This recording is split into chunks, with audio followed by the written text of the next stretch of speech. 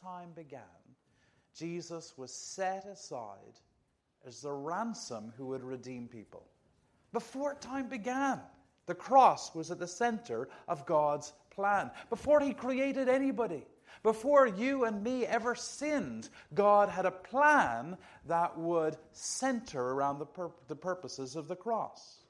And then you get to Luke's Gospel, chapter 24. Remember, on the road to Emmaus. And Jesus opens up the Scriptures. And he says, the whole thing points to me. And he says there that it showed how he, the Son of Man, would be crucified, who would die and suffer many things.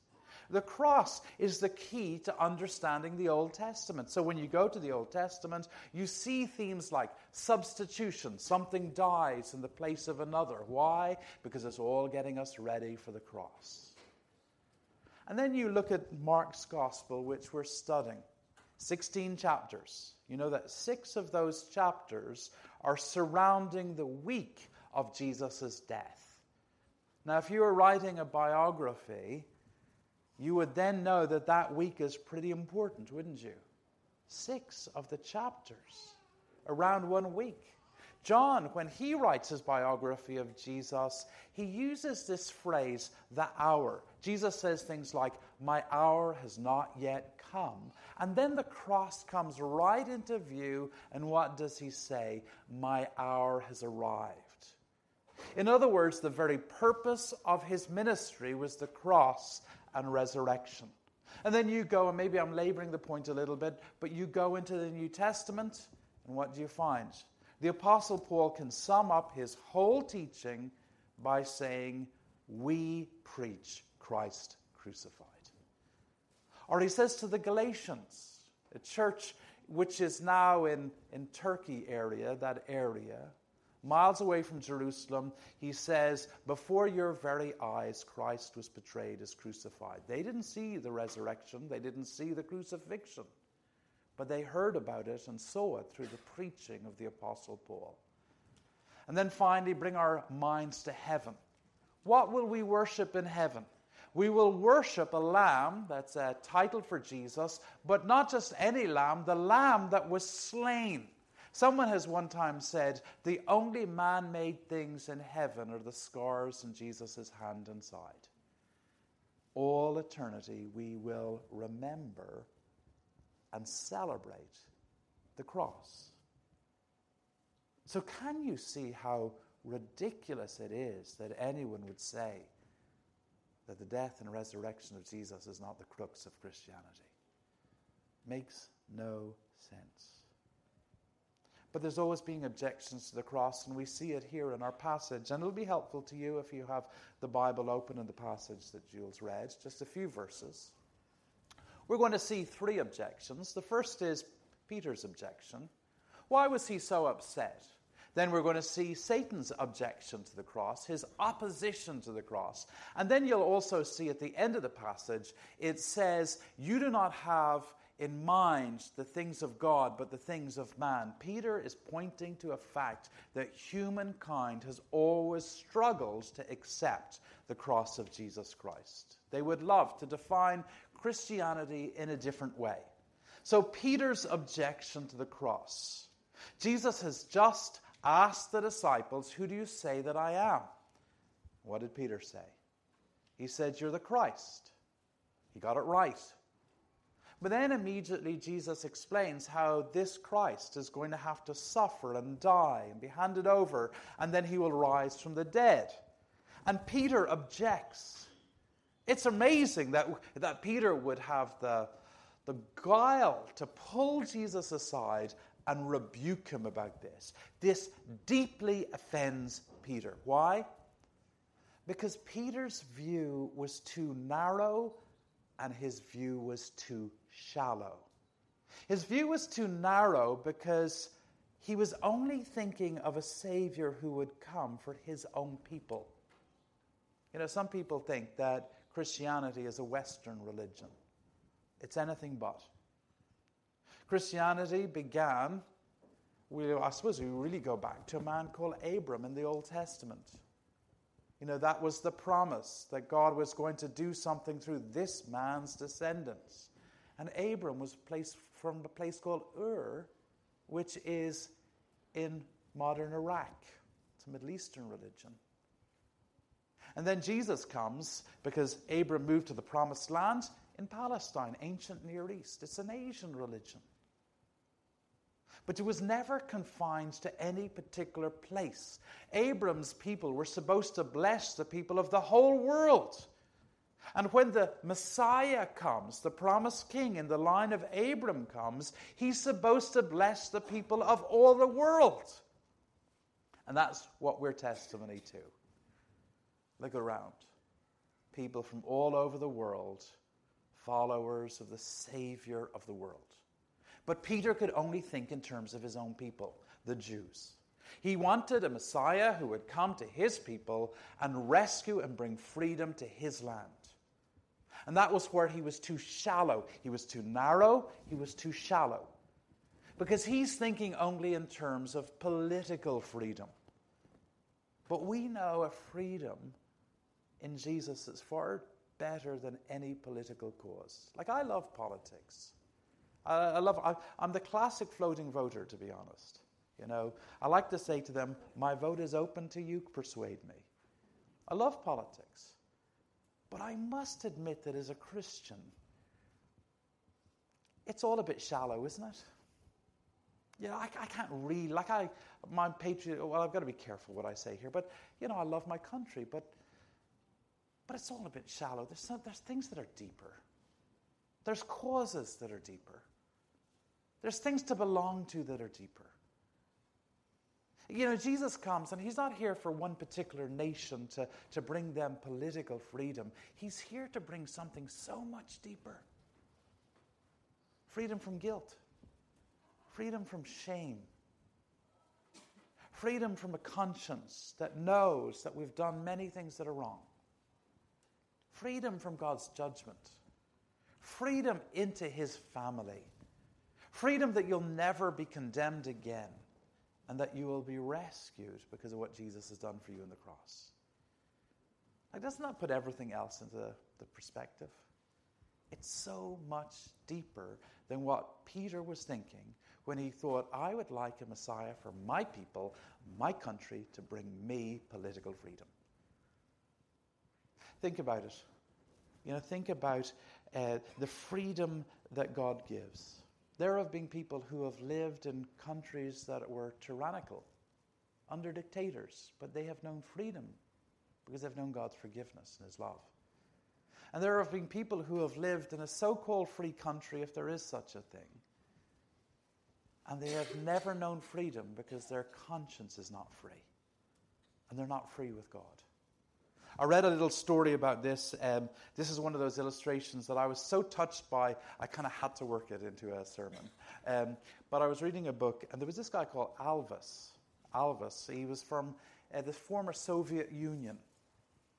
And he had been in the Soviet Union when the Iron Curtain came down and they got political freedom. And he saw that there were churches, and particularly some sort of mainstream churches, that needed pastors and were advertising for pastors because now all of a sudden they had political freedom and people could go to church again, but they hadn't trained pastors. So he went off and he did some training, but he didn't actually believe. He was skeptical to the whole thing. And he came to the feeding of the 5,000, and, this man doesn't believe in miracles. So he finds a commentary by some sort of radical professor of the past who says, what happened there? Jesus' personality was so big that though the people were hungry, they felt full. I've heard other ones about that. I heard of others where the little boy shares, and then everyone gets inspired to share too.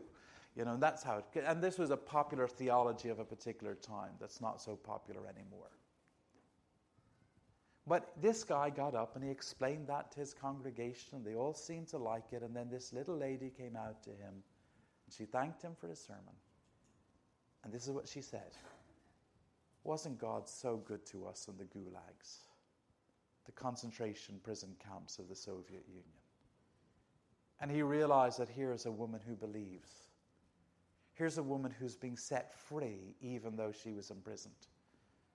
And he came to faith because he wanted what she had. That was Peter's objection. Then the second thing is Satan's objection. What a terrible rebuke that Peter receives from Jesus. Get behind me, Satan. What's it about? Well, you see, what happens is that in Peter's trying to persuade Jesus not to go to the cross, Jesus hears the plan of Satan through an unwitting man. An unwitting man is speaking. I suppose in some ways we could be like that, couldn't we? When we stir up division in the church, when we gossip and criticize and knock people, is there a chance that we're doing Satan's bidding for him? That we're speaking his words? But Satan uses the words of Peter to try to persuade Jesus not to go to the cross. And that's what Satan's been at the whole of the gospel. Go back to the temptations at the beginning of the gospel. Remember one of the temptations, worship me and I will give you glory in this world. And what's he really saying is, what about glory without the suffering? What about glory without the suffering? What about a route to glory and being seen to be the great person you are without the suffering? That's the way it works right throughout Mark's gospel. And now God is using unwittingly one of Jesus' own disciples to try and pull him away from the cross. And Jesus sees it. Now, here's the question. Why would Satan object to the cross so much? Well, I suppose it's quite obvious, isn't it? What happens if Jesus doesn't go to the cross? God's plan fails. God's Son proves not to be the adequate Savior. Think of Philippians chapter 2. Remember that beautiful hymn where it says, because he humbled himself, became a man and went to a cross. Then it says, therefore every knee will bow. In other words, it's because of what Jesus achieves on the cross that he becomes the exalted one that we praise. And what happens? What happens if he doesn't go to the cross? Jesus is not worth the praise of heaven. And heaven would be empty. Without the cross, no one's getting into heaven. No sins paid for. No people forgiven. An empty heaven. Satan objects to the cross. But and I remember hearing this many years ago, a preacher saying this: Christianity without the cross is satanic. It's a stark statement, isn't it? But if someone comes to you and says, I just think of Christianity as a way of living. I try to live out the Sermon on the Mount. And try to do that without the Holy Spirit. But I try to live out the Sermon on the Mount. I take Jesus as a good moral teacher. You're hearing the words of Satan. I know that sounds sort of weird, but it's true. Christianity without the cross is exactly what Satan wants. And so when you hear someone say, well, I think Christianity is just a lifestyle, following a good moral teacher, you're hearing a religion that was devised by Satan. And therefore, people who say that, good people, are enemies of the gospel. And then finally, third point. Finally, I suppose I should wait for the conclusion. I always get annoyed where preachers say finally and they're not there yet. But I once heard a preacher, I think, go on for about 25 minutes after a finally. I felt that was a full sermon. And Caroline's going, yeah, okay, you don't need to explain that. But then look at that. Look at the words. He says, you do not have in mind the things of God, but the things of man. And as I thought about that, I thought, the things of man have always been against the cross. Why?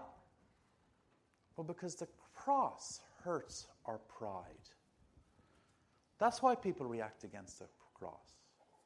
The cross hurts our pride. I have this little thing that I read in a book that I found very helpful. If someone says, what do we believe? It goes like this. My guilt is so serious that nothing other than the death of Jesus Christ can take it away. And that's exactly what God has done for me. But doesn't that hurt your pride?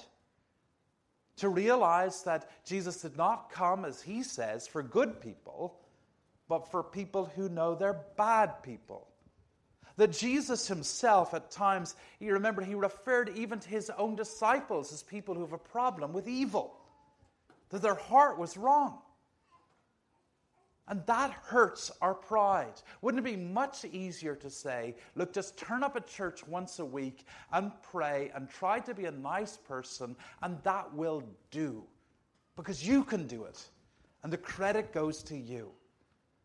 But the cross hurts my pride. It humbles me.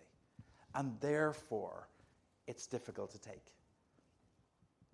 But remember last week when we were looking at this 2 weeks ago, when Peter said, you are the Christ, Jesus said in Matthew's Gospel, chapter 16, blessed are you, because this was not revealed to you by flesh and blood, but by the Father. Think back to the miracle that happens if you look back in this passage. There's a healing of blindness, and it comes in 2 stages. And it seems to be a parable for what's happening here. Peter has seen, that was the first stage, but he's still like that man. Everything was blurry. He has seen that this is the Messiah, but he hasn't yet seen what sort of Messiah, cross-bearing Messiah, this is. It's only God who reveals these things to us. So if you are sitting here this morning and you can say the cross is good news to me, that I see that Jesus is the unique way to God. That the cross is good news to me because I am someone who has a heart that is not right and needs someone to forgive me and take my punishment. If you see that, do you see that you are blessed because flesh and blood has not revealed that to you? That has been revealed to you by God. The Holy Spirit has opened your eyes. And that's one of the reasons you can know that you're a Christian, because you can see these things and they're good news to you, because to the person who does not have the Holy Spirit within them, they're just bad news and they're offense.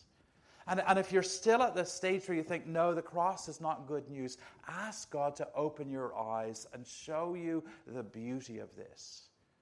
But if you do see the beauty of this, remember, you have nothing to boast about. This was God. And this is your assurance. And now finally, the conclusion. I'm going to get in trouble with my daughter, which I've done before. But and I'm looking at her mother just to make sure that but it's not a bad one. We were on the weekend away, and we went swimming.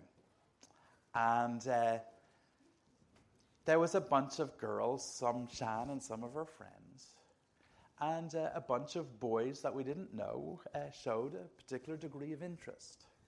And the girls were very good. They're all responsible, mature girls. And the guy said, "Who are you?" And they said, "Well, we're here on a little trip with a Baptist church."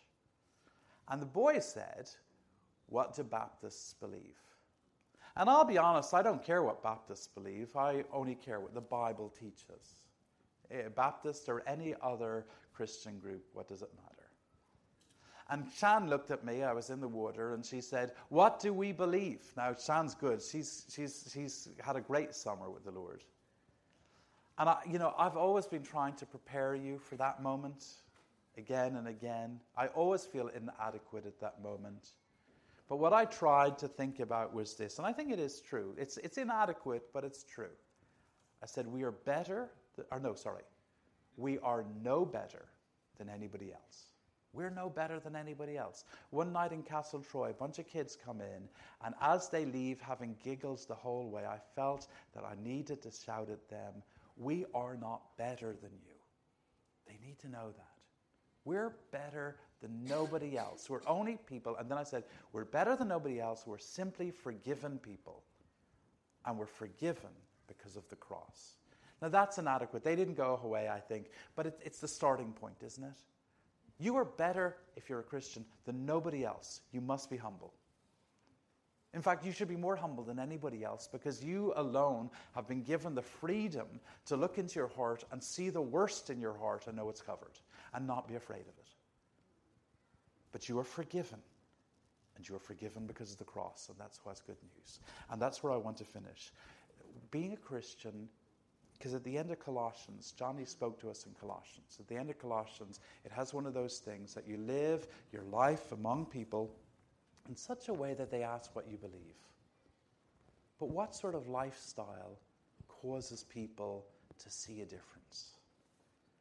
I think it's this: humble confidence. We live in a world with many humble people who have no confidence. They're just low self-esteem. And we live in a world with many confident people who are proud and arrogant and boastful. But the Christian should be humble and confident. Humble because I do not come to Jesus Christ with any goodness of my own, but depending entirely on his mercy, and because he has given me the freedom, the security to look into my heart and see the worst, I should be the most humble of people, but confident. Because didn't Jesus say in the cross, it is finished? That meant the price that he paid on the cross is sufficient, because he is the infinite price. God the Son. He is greater than your sin, no matter how deep that sin is. And then you have perfect confidence because I am loved by a God who loves me, not because I'm good, but because he has covered my evil. Amen. We're going to go straight for coffee, but let's just take a couple of minutes to think about the cross. In silence, just think about the cross. What does it mean to you?